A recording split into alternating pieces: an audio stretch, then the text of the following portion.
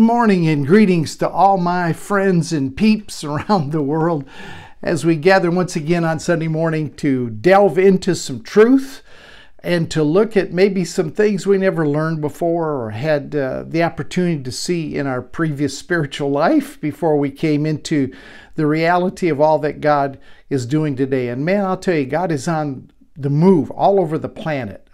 There's not a week that goes by but what I hear from people that are awakening to truth that was always there, but they just never saw it. And once you're awakened to it, once you begin to see it, man, I'll tell you what, it just opens up more. I understand what Jesus said now when he said to those that have, more will be given. The more revelation you get, it just seems to exponentially unfold. The more you see, the more that you tend to see and tend to get. I think there are two things that are really difficult for those of us that have come out of a long background of religiosity, that spent most of our life in church. I think there's a couple of things that are really tough for us to grasp. One of them is, and we've talked about it in this series, Let's All Believe It. We've talked about it, and one of them is to see God as he is. To see him as a father, to see him fully reflected in the life of Jesus, to see him as one that has taken humanity and claimed it as his very own as the Father. What is that? We've read Ephesians 4:6, where Paul says that there is one God and Father of all, who's above all, through all, and in all. It's hard for us to get that concept, that Jesus reflected the attitude of the Father, the life of the Father, the demeanor of the Father, the character of the Father. So Jesus was well able to say, if you've seen me, you've seen the Father. I think that's a tough one. The other thing that's tough, and we're going to talk about it this morning, is to see ourselves and to value ourselves the way that God sees us and the way that God values us. I don't think we've even scratched the surface on what this new creation is that we are because of the resurrection. When we resurrected with Jesus, we came from death to life. We walked out of the tomb with him, and that was our born-again experience. That's what Peter said in, I think it's 2 Peter 1:3, that we were born again through the resurrection. We co-resurrected with him. When he got up, we got up with him. Everything that Jesus did, he didn't do just for us, he did as us. So I want to talk this morning about valuing ourselves and seeing ourselves the way the Father sees us and the way the Father values it. We could call that identity, gaining a right identity, and that's the fourth pillar in this grace foundation that we're beginning to build. Value was set from the very beginning. In Genesis chapter 2, verse 7, life-changing verse for me. Genesis chapter 2, verse 7, it says, "And God breathed into man the breath of life." God breathed into man the breath of life. What does that mean? That means that God took the very essence of what he is and placed it in mankind. Every part of God, that breath, that spirit, the inner being of God, of who he really is, he took and he placed within mankind. And right there, I mean, that sets a value on us that we've not even considered or thought of, most of us in days gone by. So I want to continue this morning to agree on what a grace culture looks like. We're raising the standard. We're elevating our perception. We're expanding our consciousness a little bit. Because I want the Digital Cathedral to be a grace community that's part of a larger grace culture that is developing around the world. So we've been talking about the foundation of what a grace community, what a grace culture looks like. And we said that grace is the very foundation. We can never get away from grace. Grace is, and this is the definition we put on it the first Sunday when we set the foundation for a grace community. We said that grace is the unconditional love of God that is extended to all, and it embraces all, and it brings all into the very life of God. So we agreed on that. And then we begin to erect some pillars on that foundation, things that we can put down and say, okay, look, let's believe this. This is fundamental. This is basic to what a grace community, a grace culture needs to reflect. And we said the first pillar that we put down was the right concept of God. And I touched on that just a minute ago. He's a relational Father. He's not a judicial deity. He's not mad. He's not upset. He's not uptight. He came in flesh form. We called him Jesus.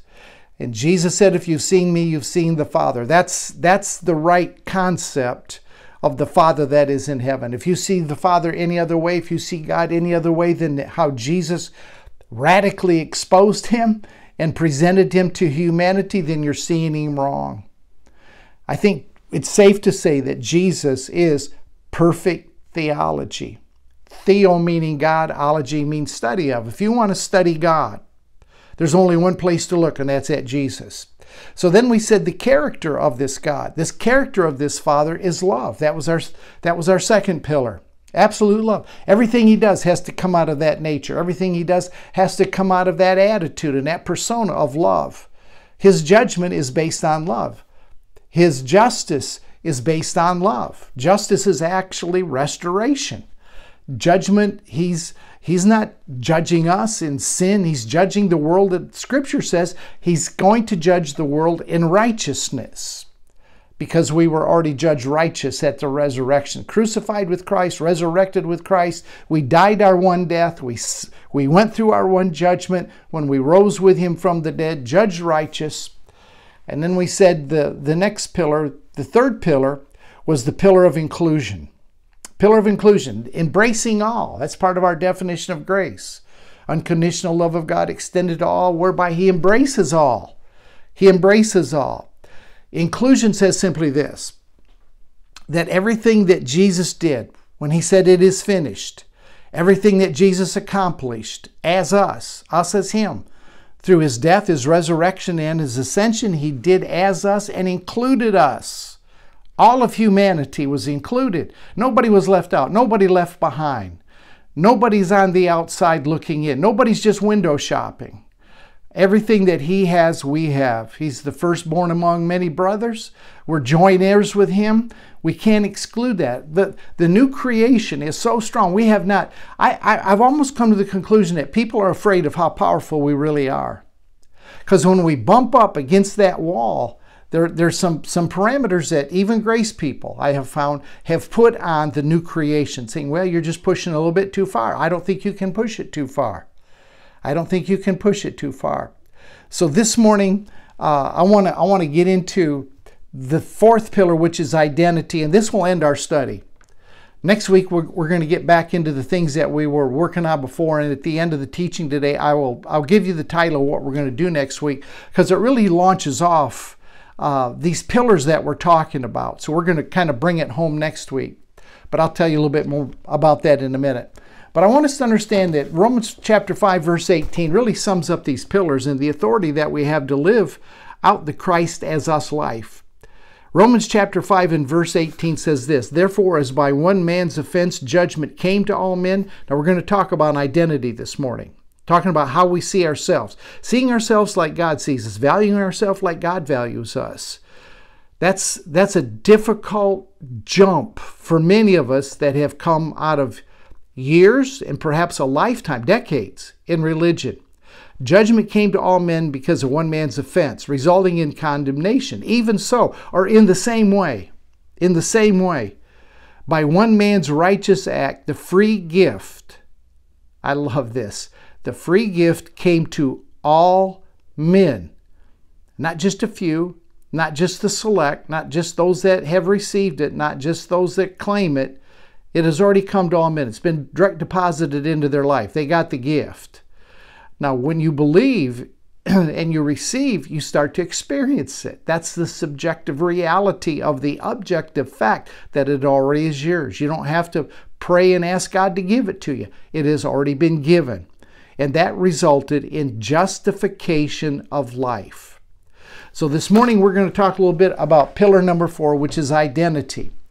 And what this pillar is about, it's about bringing the truth and revelation to you of who you really are.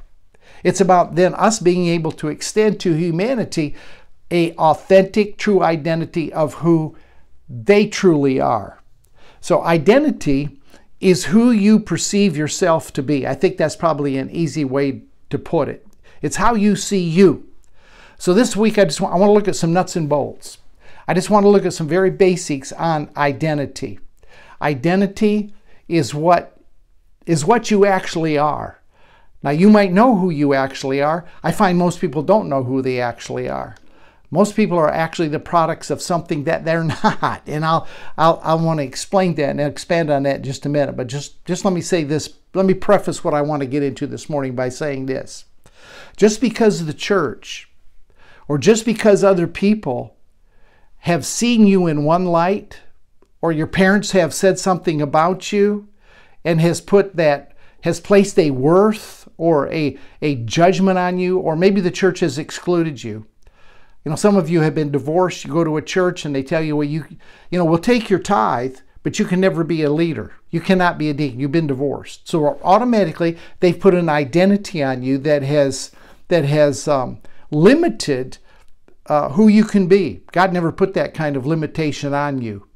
The reality is that judgment and exclusion, listen to me carefully, the absolute truth is that anybody's limitation, judgment, or exclusion that they've placed on you, whether it was parents, whether it was a teacher, people down at the church, your pastor, whoever it was, does not diminish the value that God has placed on you.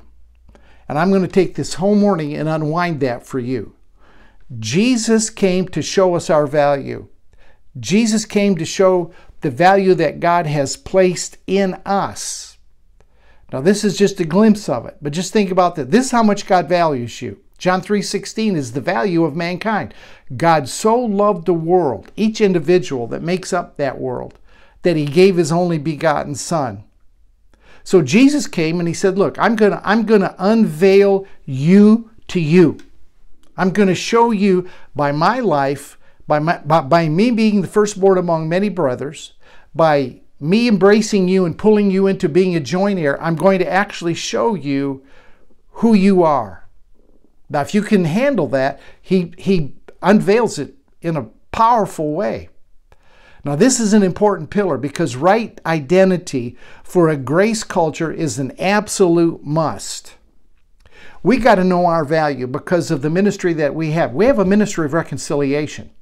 That means that we connect people back to the Father. The Father's always connected, but we need to connect people back. And they're not connected because they don't know who they are. They have a wrong perception of themselves. So here's the thing. Until we know who we are, we can't help other people discover who they are. You're going to deal with a lot of religious people if you haven't already. People are coming out of the church in droves. Your friends are going to be coming out. Some of them have rejected you. Some of them have rebuffed you. That's going to be, as time goes along, that's going to change. You're going to deal with a lot of religious people that have a wrong perception, have a wrong identity, that don't know who they are because the church has taught us we're nothing. The church has taught us that our value is zero. Then after they taught us our value was zero, they knocked the rim off the zero. We learned our identity in church was this. It was worthless. We were a sinner. We were a child of the devil. That was your identity. We had a fallen Adamic nature. We were separated from God. We were a wretch. You know, amazing grace, how sweet the sound that saved. Here's your identity. A wretch like me. You are a saved wretch. In essence, that's what we were taught. We were taught we were headed for hell. That was our identity, headed for hell. We're unworthy, we're lost, we're undone. The church taught us that essentially you have no value. And you know what that does? That drives people away from the Father. That does not attract anybody to the gospel, to tell them that they're worthless or undone, they're a sinner, they're headed for eternal conscious torment unless they change their ways. The question is, or the reaction is from people, they don't believe in that God. It's offensive. I'm an atheist to the God that created an identity in me through all of my religious training, my education, that I find out is absolutely false and wrong. I don't believe in a God who makes people worthless. You cannot read the book. If you read it with an unslanted, unbiased view and look at Jesus, who came to show us who we are, you can't see a bad identity in there. There's nothing about separated from God. There's nothing about being wretch, headed for hell, all those unworthiness, all the unrighteous, all of the junk they placed on us. Then we tried to spend a lifetime to get rid of it, to try to make ourselves worthy that we could have a right identity. Here's what happened.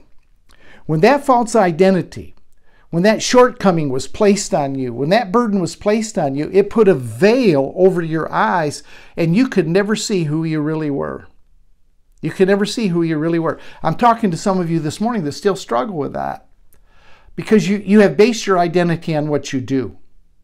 And the identity that God places on us has nothing to do with what we do. It has everything to be about who we be. Not who you do, but who you be. Jesus came to show us who we be. So the church stood at a place telling us how worthless we were, how undone we were, and without value. And then we were frustrated because nobody was drawn to that message. That's why people are emptying out of church today in droves, is because there's nothing there that is appealing.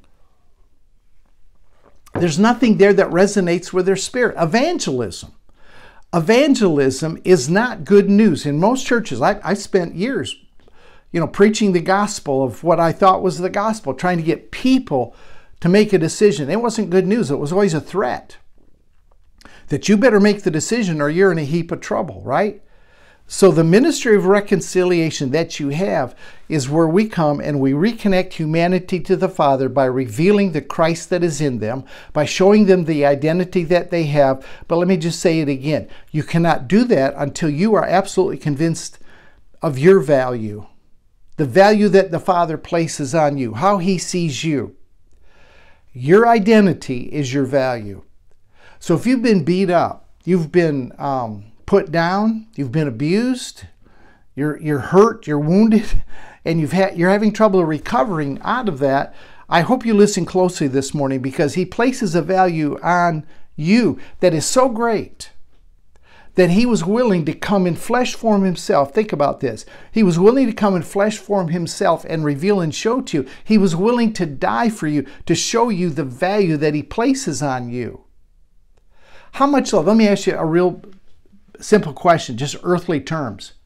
How much love and value would something or someone have to have for you to sacrifice one of your children to redeem it and to show them who they are? You'd have to value something awfully high. You'd have to have a lot of value on something to pay that kind of price. There's a breakthrough of truth today that's happening on the planet, and it's happening so fast, so rapid, so strong, it cannot be held back, it cannot be contained, and it's about who we have always been. That mystery is being solved. Eyes are opening up. When you live in a false identity, you believe what others have said about you, what the church said about you. Here's the tragic part. When you embrace that, when you suck that into yourself, here's what happens. Some of you can relate to this. When you embrace what people have said about you, what the teacher said or your parents, whatever, negativity, and you have a veil over your eyes to who God says you are, your lifestyle, listen, your lifestyle will morph into that identity. People live today beat up. People live today feeling shunned, worthless. Why? Because that's the identity that's been placed on them, and now their life has taken on that identity, and that's how they appear. That's how they appear to other people. That's the persona they have, and that's how, more tragically, they appear to themselves. You're not the invention of your parents. You're not the invention of the church. That's not going back far enough. In fact, your roots are not in Adam. Your identity is not in Adam. That's not going back far enough. Do you know what God told Jeremiah? He said, Jeremiah, chapter 1, verse 5, verse 6, right in there. He said, Jerry, I'm going to tell you something. Before you were in your mother's womb, I knew you. And he places value on Jerry. He says, Jerry, before you were in your mother's womb, I knew you, and I ordained you to be a prophet to the nations. So Jeremiah struggled with that. And he came with a false identity, and God wouldn't hear of it. And you know what? Jeremiah fulfilled the plan that God had for his life, but it hinged on him changing the perception that he had of himself. Good news this morning. Every human being is equally valued. Every human being is equally represented in Christ. Every one of us. Let me say it again. Jesus is not an example to us. I taught that for years. That's what I thought. That's what I was taught. That's what they taught me over at the Pastor Factory. that Jesus was an example for us. He's a pattern son. We need to try to get our lives through our diligence, through our discipline, through not sinning, through living a holy life. We need to take our life, try to fit the pattern of Jesus. We need to come to where He's our example. We need to try as best as we can to be the example. That's wrong. That's not our identity. Jesus is not an example to us. Listen, Jesus is an example of us. Let me say that again. Jesus is not an example to us. He's an example of us. If you want to know what the Father sees in you, if you want to know the value that the Father places on you, then you need to look at Jesus. The Father values you. The Father looks at you in the same light, with the same love, the same devotion, the same value, as He looked and saw Jesus, His only Son. Scripture says, as Jesus is, so are we in this world. That's identity. That's who you are. You're as He is in this present world. So when the duckling, remember that ugly duckling, he had a bad image. Ugly duckling thought he was an ugly duckling. He went down to the pond and he looked at his image in the pond, and you know what he discovered? He wasn't an ugly duckling. He was actually a swan. His whole identity changed. Now there is a pond, there is a reflection pool that you can look at and find out who you really are. 2 Corinthians chapter 3 and verse 18 says this. It says, we all with an open face. All right? So we're taking that veil of false identity off. We all with an open face, no veil, no cover.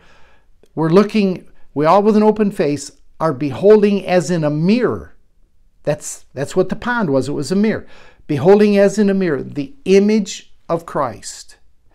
And that 18th verse says that as we look at that image of Christ, we're finding out who we are. And the verse says that we are changed into the same image from glory to glory.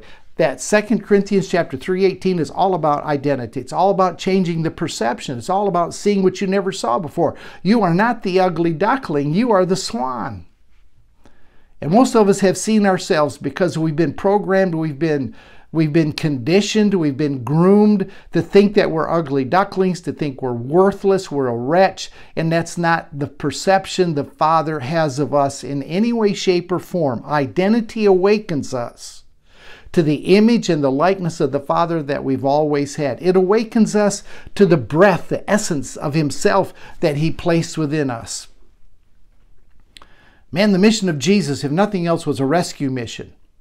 A rescue mission of recovering the identity that we have. The triune God, the Father, the Son, and the Holy Spirit absolutely refused to allow us to remain separated in our minds from them because of a faulty self-perception.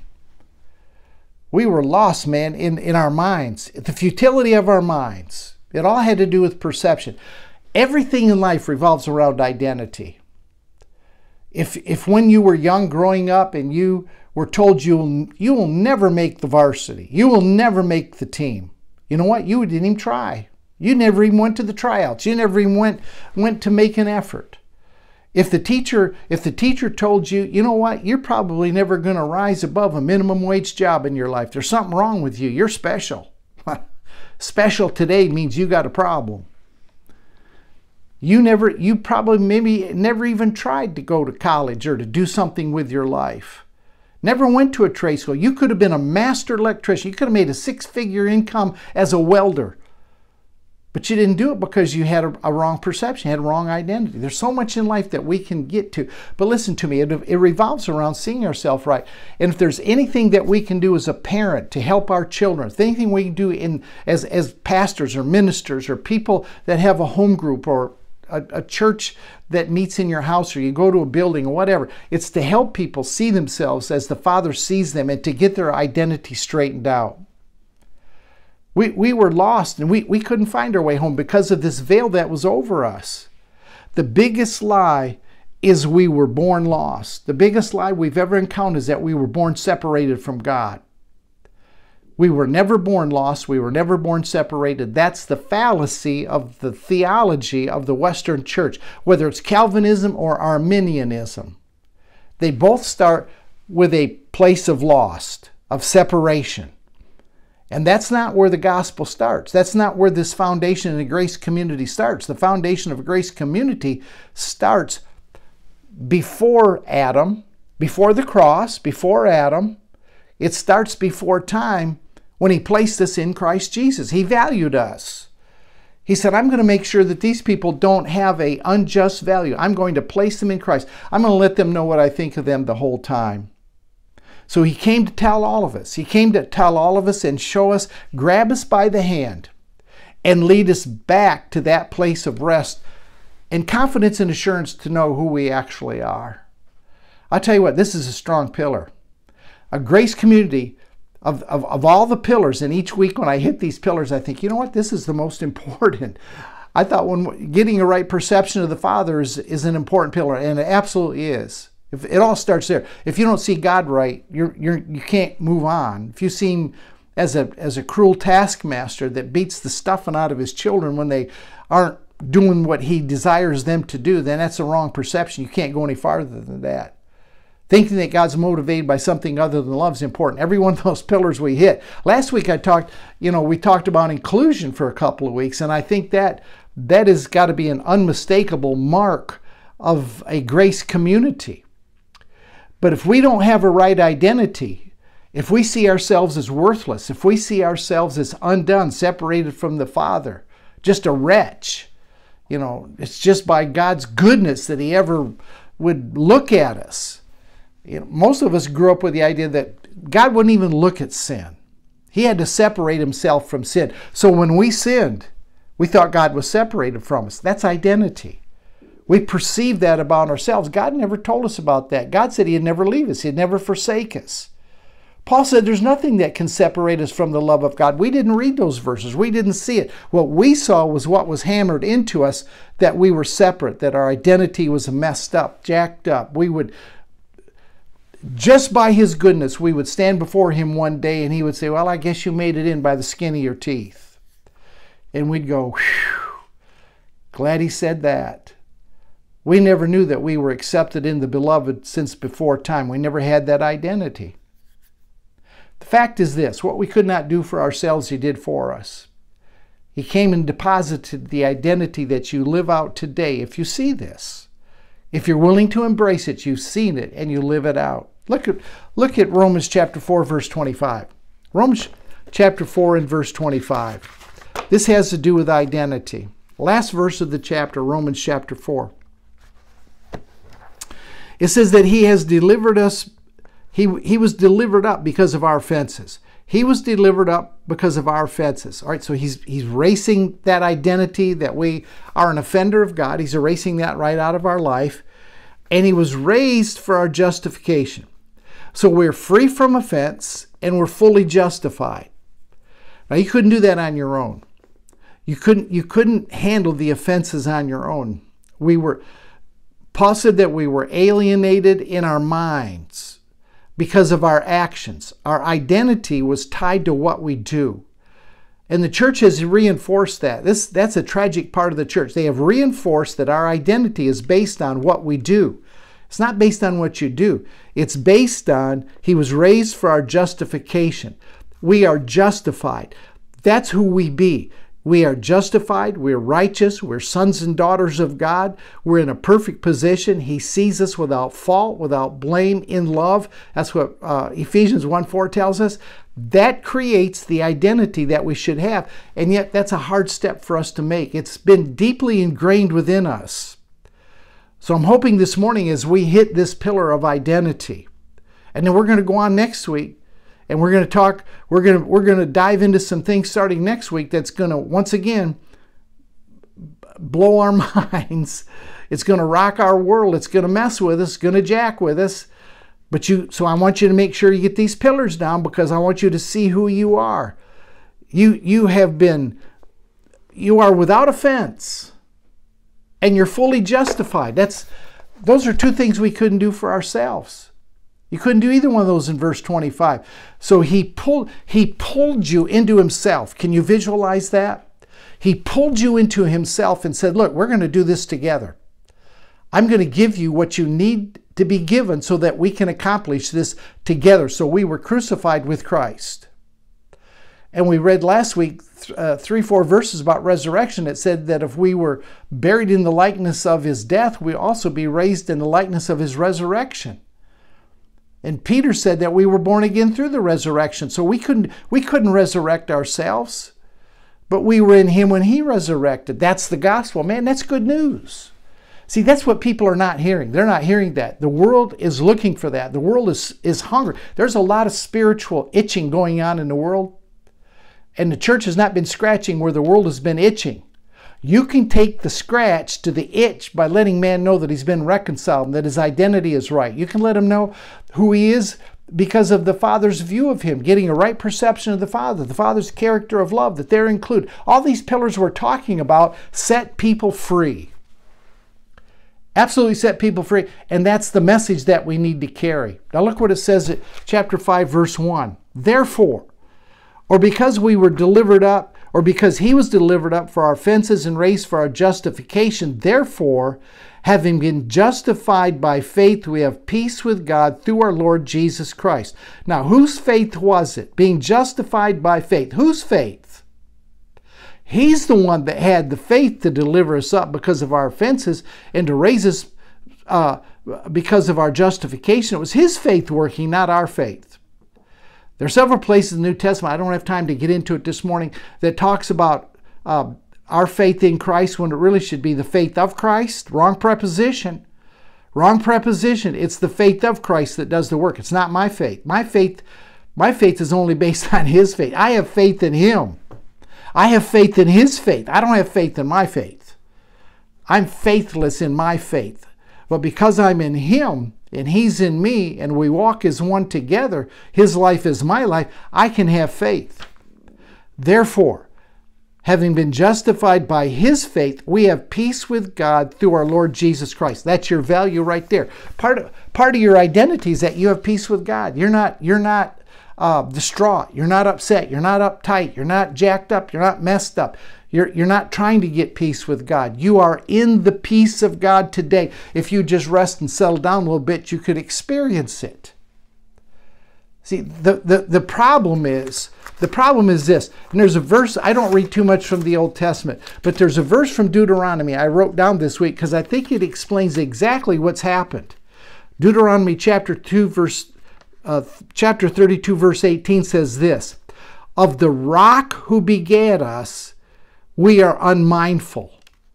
Of the rock who gave us birth, we are unmindful." In other words, we're chips off the old block. That's exactly what he's saying there. Of the rock who begot us, we're unmindful. We're chips off the old block. And the rest of the verse says, "And we have forgotten the God who fathered us." The God who fathered us took of himself and placed in us. Us recognizing that creates the identity. Are you with me? Are you tracking? Have I lost you? Your identity is based on what the value that the Father has placed in you. Now, am I saying this morning that even the most corrupt, evil person has a value that is fully intact and able to respond to the unveiling of the divine nature within them? Absolutely. Are you, here's the one I'm always hit with. Are you telling me that Hitler, as corrupt and evil as he was, has value from God that is intact? And he has the ability to see the unveiling of who he really is? Absolutely. Absolutely. Do you know Hitler, Jeffrey Dahmer, all those people arrested in your city, those bad guys, know the problem? They don't know who they are. If you ever have a chance to minister at a jail or a prison, do it. I have done it many times. And you know what I've discovered in guys that are in the county jail? I used to go down with the guys and preach down at the county jail. You know what I found out? They actually believe they're no good. They believe they're a drug addict. They believe they're an alcoholic, always be an alcoholic. And take away the drugs and the alcohol, and most of them wouldn't be in there. They took the drugs and they took the alcohol to mask an identity that they thought was wrong. Teachers told them, you never amount to anything. They got a job, and the guy that owned the business, or the foreman on the job, says, you're doing a terrible job. You know why they're doing a terrible job? Because they were told all their life they would do a bad job. They wouldn't amount to anything. They're messed up. And I found out that when you begin to talk to the guys at the jail, I go down there and teach grace, they go crazy. Tell them, look, God has extended unconditional love to you. He has embraced you, and He's brought you into His very life. That's who you are, guys. They could not believe it. Nobody ever told them that. Nobody ever explained that to them. They went crazy. I had a chaplain in my church, full-time chaplain in the Texas Department of Corrections. He started teaching grace, unconditional love, mercy that endures forever, started really honing in on right identity. Revival broke out in that unit. Revival broke out in that unit. Everybody didn't pray the prayer. They didn't have to. Their lives were being changed by a divine influence that produced an effortless change as that chaplain taught them who they were, and they began to rest in the Father. Their lives took on a dynamic that it never took on before. Even the most corrupt, evil life has value that is fully intact and able to respond to the unveiling of the divine nature within. I have seen it happen time and time again. Something happened to the whole of humanity when Jesus died and rose again. Something happened to the whole of humanity. All of the corrupt nature, all of the things that had been built into man through the old covenant, through the law, was done away with. We're not under law. Hebrews 10:13, I think, and I'm just recalling these out of memory, says that Christ is the end of the law to all that believe. All that believe what? All that believe He's the end of the law. When you extract the law out, it stops you from jumping through the hoops. It stops you from trying to meet a certain criteria to be accepted. Your whole life takes on a different demeanor. There was a shift. All of humanity shifted when Jesus came out of the grave. All the sins of mankind were swept away. Remember what John the Baptist said? Saw Jesus going one day, and he points at Jesus and he says, hey guys, right there is the Lamb of God that takes away the sin of the entire world. Now, did He do it or did He not do it? If He did it, then there's no need for you to have a sin consciousness. You need to have a righteous consciousness. Jesus came to give you a righteous consciousness, which creates an identity that is no longer sinful. It creates an identity that's justified, righteous, sonship. It creates all of that. And the result of that, in Acts chapter 10, verse 28, I'll tell you what, if we could do this one verse at the Digital Cathedral, if a grace community, if a grace culture could just, my nose is itching, if a grace culture could just embrace this one verse and put this into practice, I'm telling you what, look me right in the eye, I'm telling you what, we could change the world. We could change the world. Listen to this one verse. Acts chapter 10 and verse 28. And he said to them, this is when Peter was on the rooftop praying, a blanket came down, had all kind of food on it. God said, Peter, take and eat. Peter said, I can't eat that stuff. I'm a good Jewish boy. I can't eat pork. I can't eat those unclean animals. God was giving him a lesson. He brings it to light here in verse 28. Listen to this very closely. And he said to them, you know how it is unlawful for a man who is a Jew to keep company with or to go to another nation. Now watch. This can change the world. But God has shown me that I should not call any man common or unclean. See, that's the identity that we've had. Peter had an understanding that those Gentiles, this is after the resurrection. This is when Jesus was commissioned to go. He still had this perception that the Gentiles were unclean.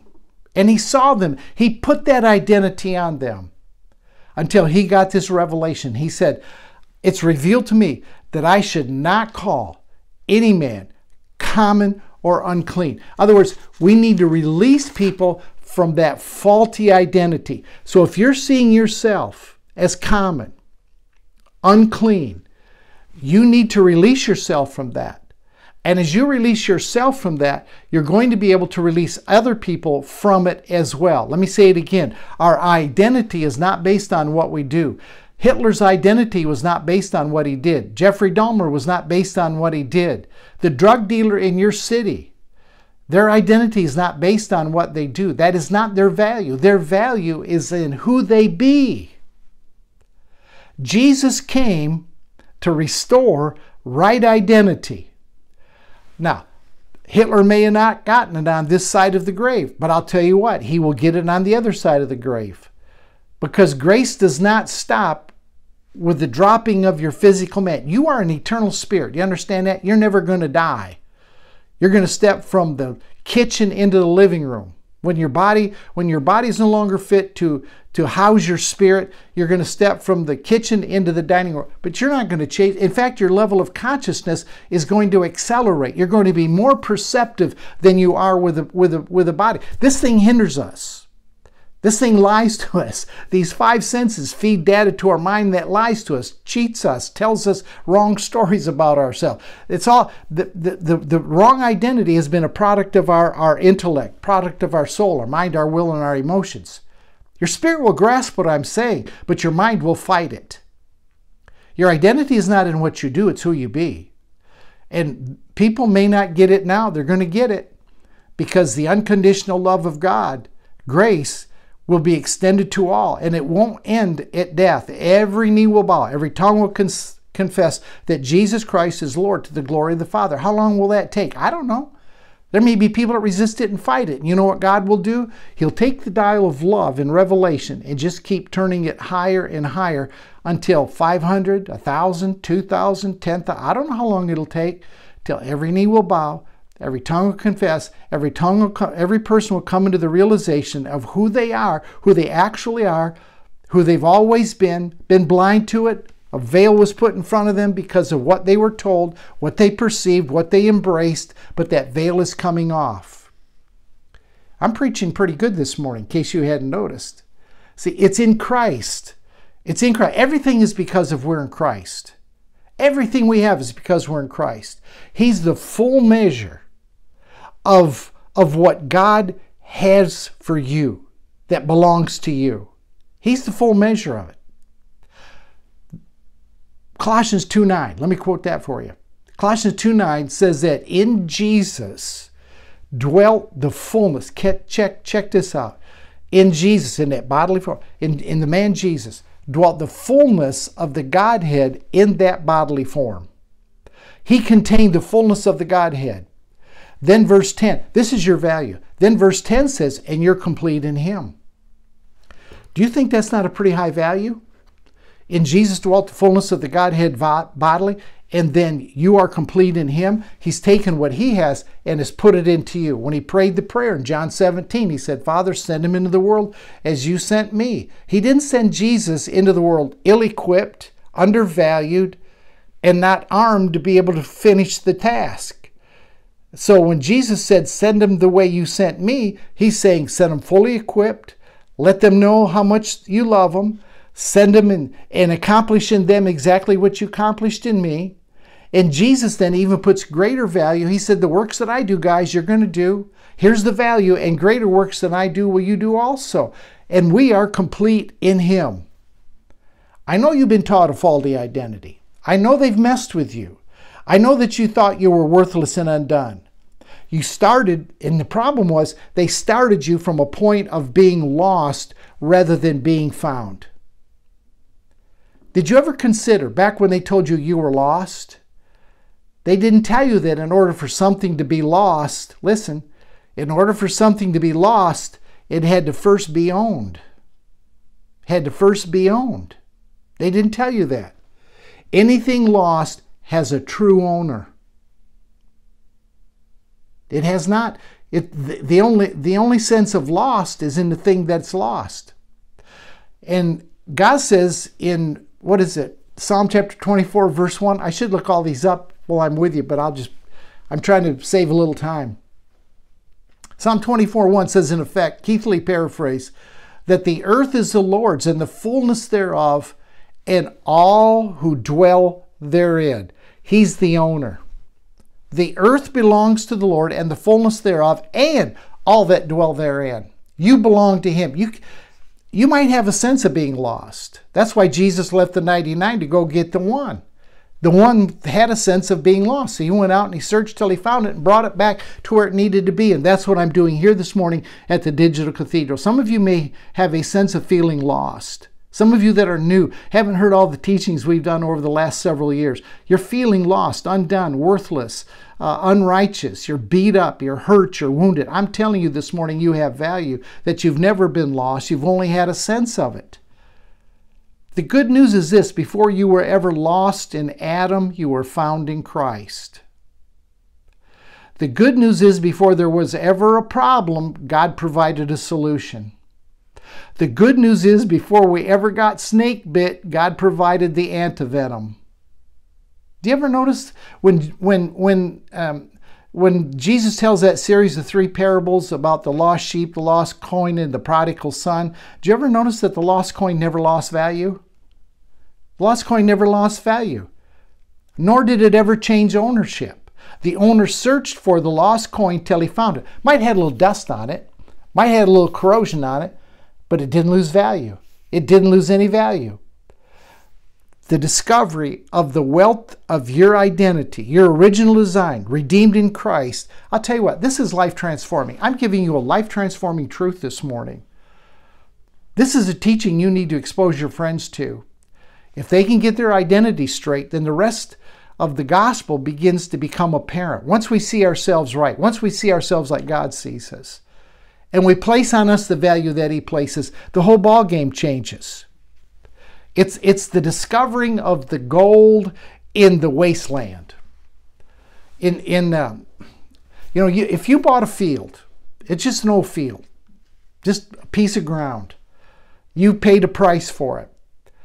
But if you found a treasure chest that had 1,000 pounds of gold in it, that field, that 1 acre field that maybe you spent $20,000 for, if it had 1,000 pounds of gold at $2,000 an ounce or whatever gold's selling for, now it's less than that. If it had 1,000 pounds of gold in a treasure chest, all of a sudden that field has greater value because of the gold that you find in the field. Here in Texas, people have pasture land. It's worth something. It's worth good money. But when they discover an oil well on that land, all of a sudden that land has more value. What gives you value is what Paul discovered in Galatians chapter 1, verse 15 and 16. Paul said this. He said, "When it pleased the Father, who separated me from my mother's womb, to reveal the Christ that was in me, to reveal the gold that was in this wasteland, this thing that really had no value of its own. But when the Christ was discovered within me, all of a sudden I took on a different identity." Paul discovered gold in his wasteland, and it totally changed him. Where did it change Paul? In his mind. It changed his perception. He saw himself differently.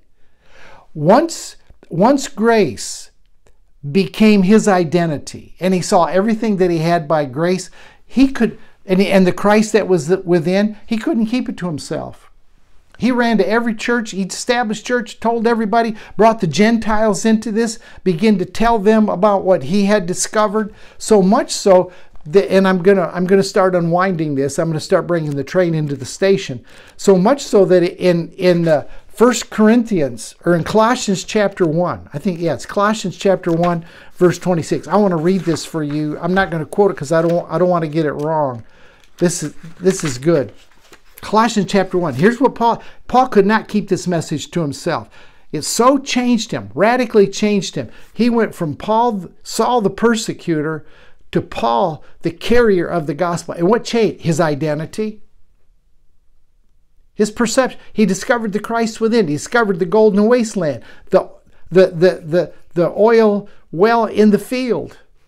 And he says to the Gentiles, he goes to the Gentiles, and he says in Colossians chapter 1 and verse 26, he said, "There's been a mystery. We haven't seen it before. a mystery. It's mysterion. It's something that has not been revealed or disclosed. He said, the mystery which has been hidden from ages and from generations, still hidden from the church. They don't teach this, but has now been revealed to his saints. He says to them saints, God willed to make known what are the riches of the glory of this mystery among the Gentiles, which is Christ in you, Gentiles. Christ in you who thought you were worthless. Christ in you who have a wrong identity. Christ in you who think that you're unrighteous, you're undone, you have an Adamic, depraved nature. That's not who you are. They told you that's who you are because that's what you were doing. But when you find out who you be, all of a sudden the doing takes on a different demeanor. We've tried to get people to do different. They're not going to do different. But when they find out who they be, they will do. That's the power of identity. So that's a powerful message. The most significant and profound virtue you have is not your intellect. It's not your skill. It's not your eloquence. It's not your worldly achievements. Your greatest virtue is your inbred ability to comprehend and reflect the image and the likeness that God has indelible. You are the God kind of design. You sure are. That's what Jesus came to redeem and to reveal to you. You are of the God kind of design. So now that we're ending this, I want to tell you something. Next week we're going to pick it up, and I want to talk to you about encountering your divinity. All right? If you've got the base, the foundation, and all the pillars, you're ready to hear this. I want to talk to you about encountering your divinity next Sunday morning. You don't want to miss it. You absolutely do not want to miss it. It's going to rock your world. See you Wednesday night. I'm done this morning. I think the train's in the station. I've said everything I want to say. Listen to this again. There's a lot of truth, a lot of power in this. Listen to it again and just integrate it into your life as you're able to. Fair enough? Crockpot it. Listen to it. Let it stew. Let it simmer until it becomes you. When the Word becomes flesh, I'll tell you what, it's going to be released all over our culture. Good days are ahead. I'm excited. I'm just pumped with life. And so are you. See you Wednesday night at The Secret Place. Next Sunday back at the Digital Cathedral. Same time, same place. And we're going to talk about encountering your divinity. See you then.